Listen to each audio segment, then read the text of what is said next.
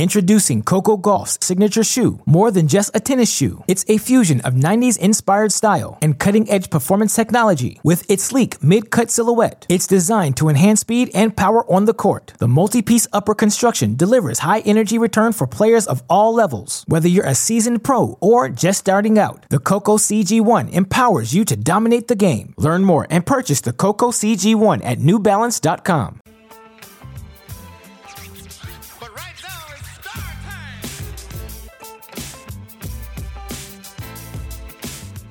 Welcome back, Cracked fans, to another edition of the Cracked Interviews podcast. I'm your host, Alex Gruskin. As you can tell as listening to this podcast, we are all in on the 2019-2020 NCAA tennis season already. So much fun action going on around the country. Obviously, this past weekend we had the Oracle Masters event in Malibu. That is always a fun occasion. We've also had, so many great results, so many great individual results, but we've been monitoring the big storylines, and as you listeners know, College Contenders is a series we have been doing on our website, previewing last year's top 10 year-end teams from as we get ready for this 2020 season. The number 8 team in last week's poll, the USC Trojans, is the team we are focusing on this week, and so we figured there is no better guest to bring in than when we're talking about the Trojans than the newly minted head coach of the USC men's tennis team, Coach Brett Macy. Welcome to the podcast. Hey guys, how we doing? Always been wanting to see if I could eventually get on this thing, but I'm glad I got invited. I guess I just needed to finally get associated with a school that's top 10 to do it. First of all, Chris Caliors, who is also on the podcast. Chris, welcome back to the Cracked Interviews podcast. Thanks, Alex. Chris is associated with the Liberty men's tennis program, and we consistently bring him on. So I don't think that's a fair. Accusation. Okay, well, maybe I took it personally then. No, I'm glad you didn't. Look, what you guys were doing in Lubbock certainly caught our attention, and that is why when you were not chosen as the next USC coach, returning home after your time as an assistant there, it was obviously a great thing to see. Let's just start there, Coach. Give me the rundown of things since you've taken the USC job. Well, I haven't slept very much. It's been a whirlwind, to be honest, because it happened so late. In late August, and just the transition from my family getting out here and myself and the school starting, then to just the season starting. One thing after the next has just been happening over and over, quicker and quicker. And you got recruiting, and you got to do all these other things. I mean, just finally with the fall season ending, someone asked me at the beginning, they said, look, give me a call when, you get settled down. I said, well, towards the end of November then. And that's really the way that, it feels like it's just, 1 week after another just flies by, and you're constantly busy, and you're on the road, and you're with the guys. And so now that the fall season's over, hopefully I can take a deep breath and just kind of appreciate, being here. And, but it's been a blast so far. USC's obviously home to me. Was very good to me for a number of years, and just now with the group of guys that we have on this team, I think it feels pretty special to be back. Yeah, and for you, just let's start with that feeling to be back. This is a place you have been before. There's a lot of, no one, I think, expected Coach Peter Smith to resign this offseason. But with that job coming open, the USC job, one of, if not the most coveted jobs in all of college tennis, how did you get involved with the job? How, what was that process like for our listeners who want to hear how, a head coach at Texas Tech makes the jump back to USC?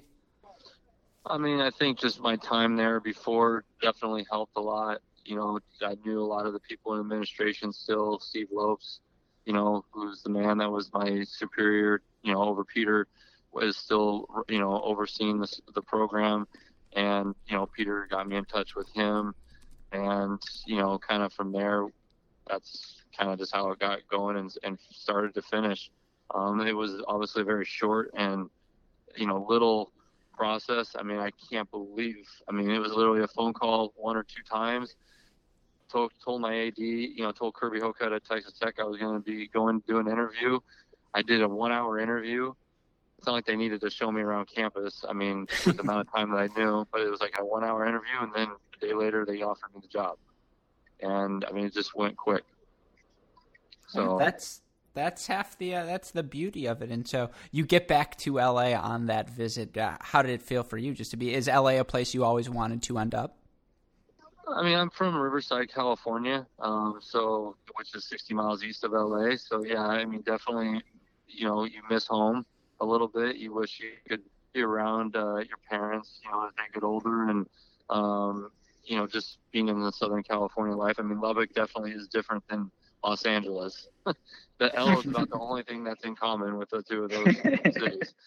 But you know, definitely just the things that you grew up your whole life doing. Yeah, I mean, I would lie to you if I said I didn't want to be back. But the funny thing is I told my wife we were at Coach Keckley's wedding in San Diego 2 months earlier, and I told her I went on a run, and like usually I'd always had like this anxiety and feeling of wanting to be back in Southern California every time we would come back to visit. And I went on a run that morning before his wedding. I just like told her after, I was like, you know what? I finally kind of just felt peace that we're never going to be back here again. And let's just enjoy our time whenever we visit, instead of always thinking, I hope we end up here eventually someday. And sure enough, 6 weeks later, I'm back. So it's kind of weird when you finally submit to the whole thing that then you get it. So just to be clear, Coach, you know, I don't know if you listened to everything that Alex and I did last year, but USC last year was my preseason number one. And I kept harping on how with all the guys they had, right, they were going to be number one. And it seems like I'm just going to say that since I was wrong last year, I'll have to just carry over to make it this year. And since you came in so late, I have to say they're all Peter's recruits, right? So I get a carryover year, and I can claim it again, right? No, you can definitely claim it again, and I hope we can pull through for you this time. Yeah. So that was going to be my follow-up. I mean, should I be so bold as to go there 2 years in a row? I mean, what do you say? I mean, if you think we were good last year, you should darn well think we're going to be really good this year. We had the core of the team is back, and then you got added 2 new freshmen that are unreal. It's almost like he was listening to our review that we did like 30 minutes before this. Well, no, that was a great setup. So, Coach, I expected you to win, and I need you to win this year. So can you do that? That's exactly the sort of questions we hope for at Cracked Racquets. But to Chris's point, Coach, and you mentioned this at the end of your first answer, you take over a program, and it's not like it's a program in the dumps. This is a USC team that was a top 8 seed last year, obviously lost a heartbreaking round of 16 match to UNC in LA, but you get guys back like Daniel Cookerman, like obviously Brandon Holt, Riley Smith, Moore Bolus, and then you bring in a wealth of recruits. For you coming in as a coach, how do you approach, coaching a team where you're coming in and these guys already know the deal? Yeah, I think a lot of it is for one, they were very disappointed and they know that they underachieved.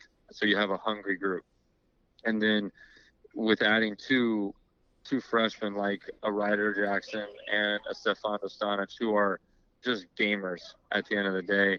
I mean, it adds to a good formula. So, I mean, every one of those guys that's on this team right now, they feel the sting of what happened last year, and they don't want to feel that again. They've worked really hard, and I think it shows in our success that we've had this fall. You know, I'm not one that has a big ego, believe me, but I definitely do feel like we probably as a team have had probably one of the better falls of any other school.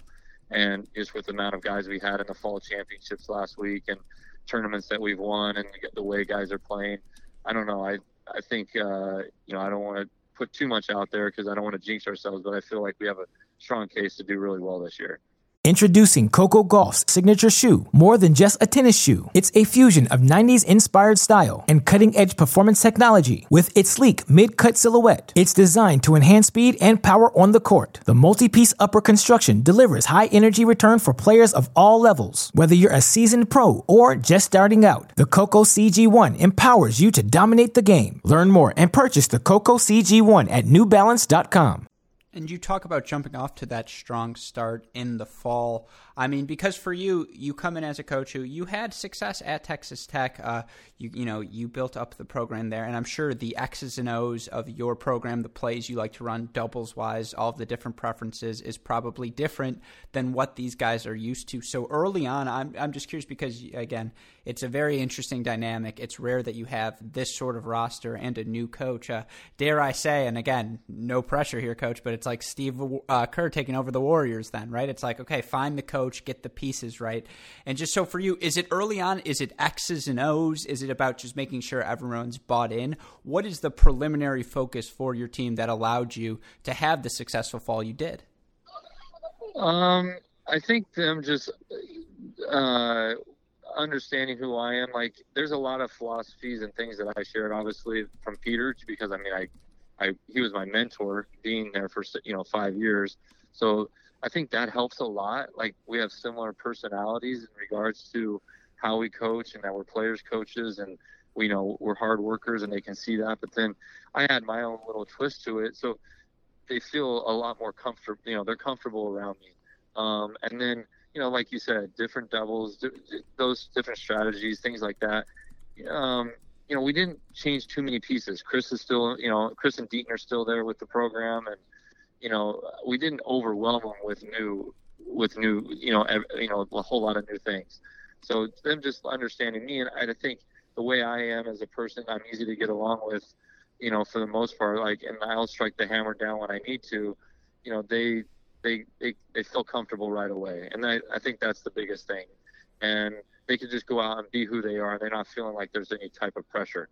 The pressure that they feel is, they want to do well so they can impress the coaches to see where they're going to be in the lineup. And I told them that early on. It's like, look, guys, I'm going to start from a clean slate. You guys are going to be the ones that determine who's going to play and who's not. Just because, Moore played whatever last year, or Daniel played 2, or Brandon played 1, they still got to go out and prove it. So I think from when I told them that, and they knew that it was just all fresh and clean, that they felt like, okay, then I can just go out there and be who I am and see what comes from it. And I think that's shown. So how much? I think the singles lineup we have a pretty good feel for, right? With a lot of battling down for the. Tell me what you think it is. Tell me what you think it is, because Chris and I are battling with it right now. Wow. Okay. You want my lineup? I want your lineup. Okay, and just so you know, this lineup is sponsored by my UTR, but go on. No, my lineup is I think a dead solid 1, 2, 3. Holt, Kucherman, Bullis. 4, I'm going Riley on experience. The battle is 5 through 8 with the 2 freshmen and Jake and Bradley, but I'm going with Jackson 5 and Dostanich 6. Okay, I like that. Now, the question I wanted to ask was, and granted, but what I prefaced that with in our review was, hey, you've got all kinds of options there, in my view, at the bottom with whoever's got good form, right? But what I really want to know is, I think Holt and Smith, right, great doubles team. How much have you guys been doing already, or is it really hey, we won't focus on that in large part until we come back after the break on what those doubles lineups, who matches up well with each other, and what's that going to look like come January? Yeah, I mean, your singles lineup, I think you're headed in a good direction, but there is a lot of depth on this team, and gosh knows what we're going to get to towards the end of once the end of this fall comes, and once we get to January, because that's really going to be, that information there, how hard they work and what they do in the short amount of time early on before, like, indoors can be what that lineup is throughout the bottom of the lineup. But obviously guys like Daniel and Brandon kind of have shown throughout their time that they deserve to be up there. In doubles, man, I think the last few years, like with the team, they had those 3 solid teams from top to bottom, Brandon, Riley, and then you had Lawrence and Jack, and then you had Kucherman and Smith. That was like a pretty formidable lineup. Like, they just had that kind of set in stone. But this year, taking a few of those pieces out, I think we maybe have to potentially sometimes put our our veterans together and, then put them with a younger guy and see how it comes. But, I think we have so much talent that we're going to be able to mix and match it a little bit. And maybe, who knows, we can throw out a different lineup at different times. And that's something that's for sure there. So I don't know. I don't want to get into too much of what my strategy will be. But, there's definitely options, as you pointed out. And, with our talent and with our depth and with our experience, we can do those things. So hopefully we'll find the right one at some point. It will stick with it come NCAAs. My follow-up to that, and we'll start with this, I guess, is how helpful is it to you when you're looking through to have, as you mentioned, assistant coaches Chris Quinta and Deaton Bauman back on the staff, their familiarity with these members of the team? Can you discuss your relationship with them early on, why you made the decision to keep them in the fold? Yeah, for me, I've always felt like with kids and with teams, you need to have consistency. And the one thing that's been hard for me and my kind of, I guess, my progression up is, I've lost some assistants along the way to, better jobs or bigger jobs, or going on to be head coaches. And so then from losing them, the players lose the same voice, right? And so you don't have that consistency that I mentioned. So that's tough on the players. So now when I come in, like I said, I'm not Peter Smith by any means. God, I'm never put myself in that category. But personality-wise, we're both kind of funny guys. We're lighthearted, but we're intense. So there's a little bit of similarity there. But then Chris and Deaton, they've heard their voices over and over and over again for the last 3 or 4 years, and so then at least they feel comfortable knowing that they have those voices. So then again, the change isn't too much. And then through time, that consistency will pay off. So I think with that, it's been very helpful.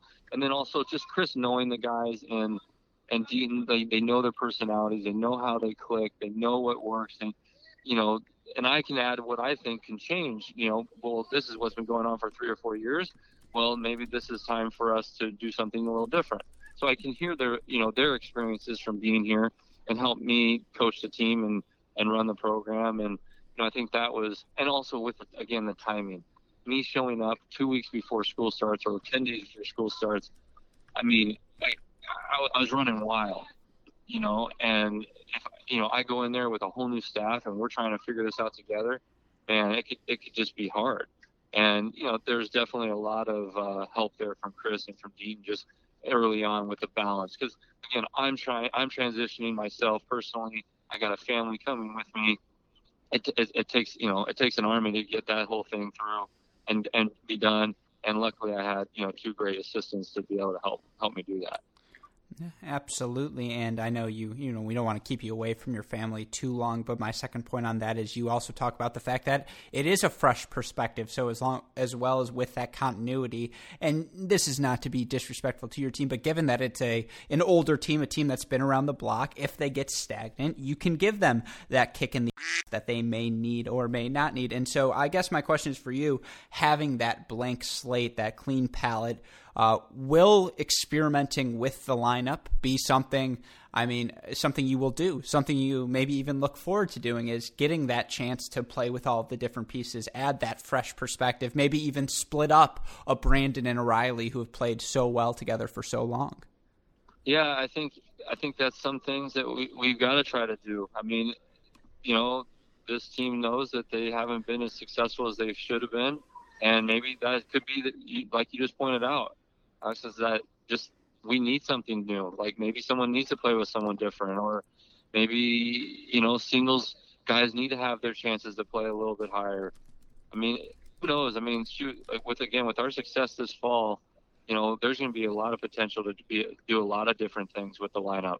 And, hopefully we can have flexibility, which means we can cause problems for other teams. I think that's the big thing. And I think another thing that we have is with depth is we can have times where guys feel a little banged up or guys are a little hurt or guys need some time. We're going to have that option to be able to do that. And, make sure that guys that aren't playing, they can get in there in the lineup, or give a guy like maybe Brandon Holt the time where, he can have a day off, or Kucherman, or whoever it is, Riley, those guys can have that we can have that ability to put anybody in the lineup. And then again, we just have a mixed bag to throw at people just at any time, and so that we can keep them on their toes, so they don't know what we're doing. So Coach, I got to tell you, there's one thing that I'll feel like it will be a complete failure this year if I don't see from your guys that I saw at Texas Tech last year, and that is I need another rendition of Carpool Karaoke. I mean, that was pretty awesome, wasn't it? That was outstanding. I mean, it's going to be tough because you've got so many Americans on the team, and what made that so funny was all the four guys singing, the cowboy song. So, yeah. So maybe you're going to have to get Brandon to take like Bolus and Kucherman out, and and do Brandon's something. Pretty funny. So I think we could find something pretty similar to that. I'll work on it though. We'll make our own little twist. All right, yeah, we got to have one of those this year. I'm always willing to have some funny stuff. I mean, shoot, watch some of the stuff that Chris puts out on the USC Tennis, and on the Instagram page. I mean, it's pretty funny. So, I'll come up with something good for you. All right. So on a more serious note, and obviously it's early, but in terms of goals for the season, is the first goal win the Pac-12? Yeah, I mean, I think that's always the year. I mean, that's what it is year after year. I mean, you come to a place like USC, guys, look, there's only two things that you do. You win conference championships and you win national titles. And that's clear from day one. And that's not going to change with whether we get a new AD or we keep an old AD, like whoever it is that ever comes through that. That's always going to be the status quo. And that's what you come here to do if you're a student athlete. I mean, you walk through here ever on campus, guys, it's just enthralled with success in every stretch of your imagination, whether it's in school and academically or it's on the athletic field. Everything is revolved around success. I mean, you walk into McKay Center, which is like our student athlete building, and where they lift and do other things like that. We've had over 450 athletes in the Olympics throughout time. That's at USC alone. I mean, there's countries that don't have that many. So yeah, I mean, it's just absurd. That's just the way that it is. I mean, you have to be ready for it, and you have to be prepared to be a part of it. And as a coach, I have to be the same way. And these guys, like, they're not anything short of any of those things. They know that it hasn't been a successful year. That's the bottom line. Yeah. So one last one before we'll let Alex lead us into some rapid fire questions for you. Obviously, coming from Southern California, and the NCAA's title wise is the big deal. But how much stock do you put in to indoors? I mean, obviously we expect to see there, but being playing where you do, is it, hey, it's great experience, and obviously nobody goes there to lose. The guys are going to try to win, but I would in my mind, I kind of look at that as, yeah, it's great experience and it's kind of the stepping stone, but it's certainly not the NCAA's, and you don't put that huge expectation or goal there. What do the guys look at it, and how do you look at that? And basically with national indoors, I always look at it as a time for our guys to, first of all, be able to see where we stand with the rest of the country. I usually use All-Americans as that, as like that in the fall. Is like, okay, you get a kind of taste of who the new guys on the block or who the players are.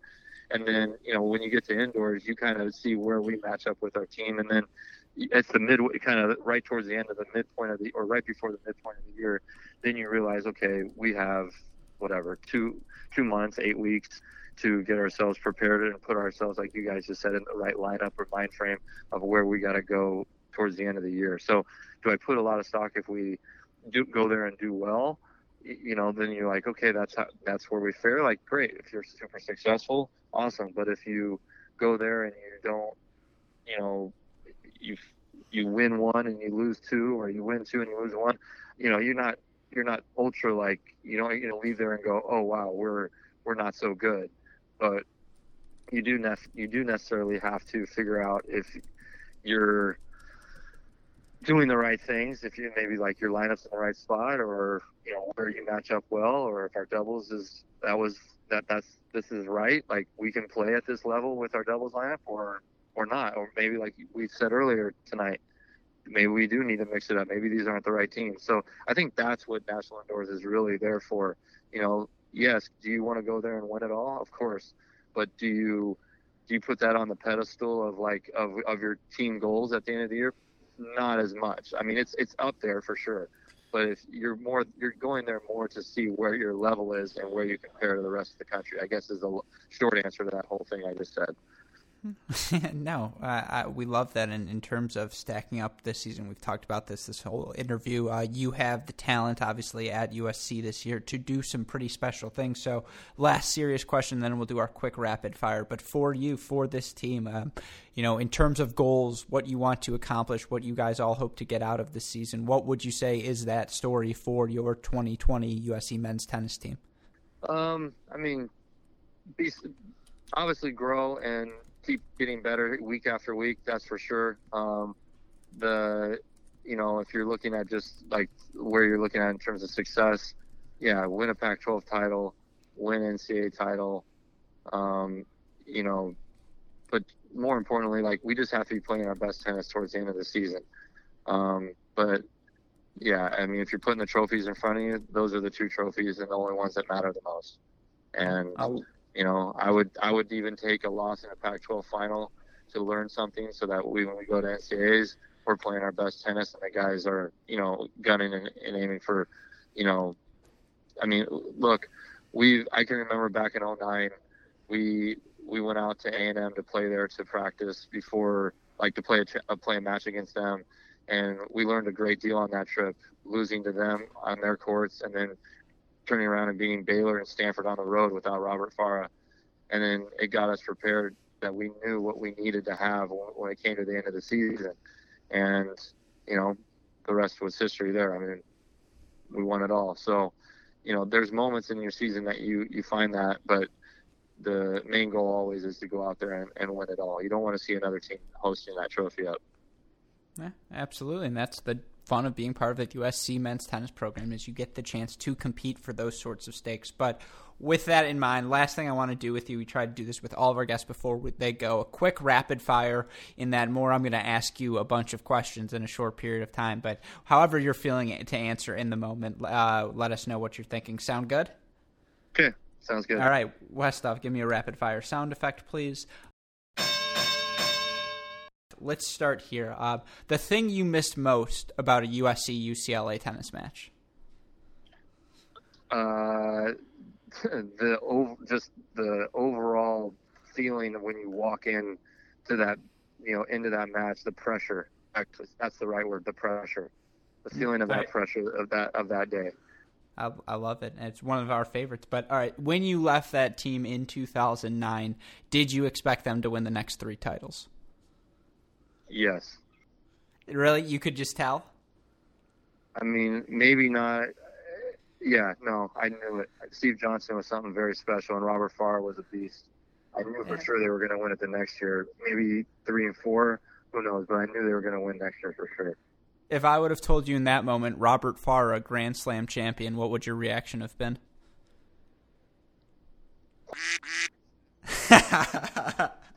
I mean, he's one of the more incredible athletes I've ever coached. So I mean, to say that can he do it, he's just a workhorse, and he really is. No, that team's incredible. And then you talk about all the NCAA success. I mean, again, this is putting you in a tough position, but one NCAA match on the line, you can say it's at their respective lines, but who you going with if it's a 3-all situation? Do you want Steve Johnson on the court, or do you want Money Time Daniel Nguyen on the court? Oh, God. I don't want to insult either one of them, but I mean, Daniel Nguyen, you needed to have Peter Smith on his court if you were going to have D-Nguyen. So if you're going to put him in there, you better put Peter Smith next to him. Steve Johnson, you could put a fly on over there and he'd be fine. So I guess I'd take Stevie. Oh, that's fair. Yeah, I just don't think it lost in the history because obviously the Steve Johnson's the storyline, but Daniel Nguyen, one of the most consequential players of 2010's college tennis. I mean, the guy, I think he lost his last match at NCAA ever to Mitchell Frank, but outside of that, that was it. Like, that's crazy. he was pretty money other than that. But if you would know D-Win, D-Win was the most scared human being on the planet, and you needed someone on that court telling him what to do at every point. Oh, I also am pretty sure, true or false, Stevie J was a little chubby his freshman year. Yeah. That's a funny one because, usually you put on the freshman 15, he lost the freshman 20. And I go, Stevie, how did you lose 20 pounds? I go, we didn't run as much because I was usually in charge of conditioning back then. And he's like, look, Mace, he goes, I used to only play, practice, do anything for 8 hours a week of tennis. Maybe. He goes, we're doing 20 hours now. He goes, that's basically what's happening. It's just incredible. I mean, now the guy's like so pro diet. I mean, you're not going to find an ounce of fat on him. It's just ridiculous. I'm also pretty sure you played with a Prince Graphite back in the day. And as a fellow Prince Graphite user, gotta love that. Yes, that was me too. That was all my doing. Yeah, no, that's awesome. I mean, those teams were the best. All right, the thing you'll miss most about living in Lubbock? Oh, the people, 100%. Just the family and the college town environment. I mean, it's one of a kind. The thing you look forward to being in LA again the most? Going to the beach, eating Mexican food. That's actually Mexican food. Yeah, you're big beach guy, big Mexican food guy. Oh my God, are you kidding me? I love it. All right, so if I asked favorite meal, what would you go with? Say that again. My favorite meal? Yeah. It's still my wife's lasagna. I love myself a tamale, an enchilada, and taco. I mean, with rice and beans, it's nothing better. Oh, of course, and I'm sure you'll get the chance to find many this season. Well, Coach, thank you so much for taking the time to talk to Chris and us. Good luck to you and your USC Trojans as you wrap up the individual season, get ready for the team season, and anytime you want to come on and chat, now that you're at a relevant school, I suppose we'd love to have you. Awesome. Well, let me know anytime. I'll do it. And that was a joke. Yeah, Texas Tech coach out there, all coaches out there, we would love to have any of you. But yes. So again, though, Coach, good luck to you. Thank you again. Can I get a fight on out of you? Yeah, fight on. Of course, and take care. All right, bye-bye.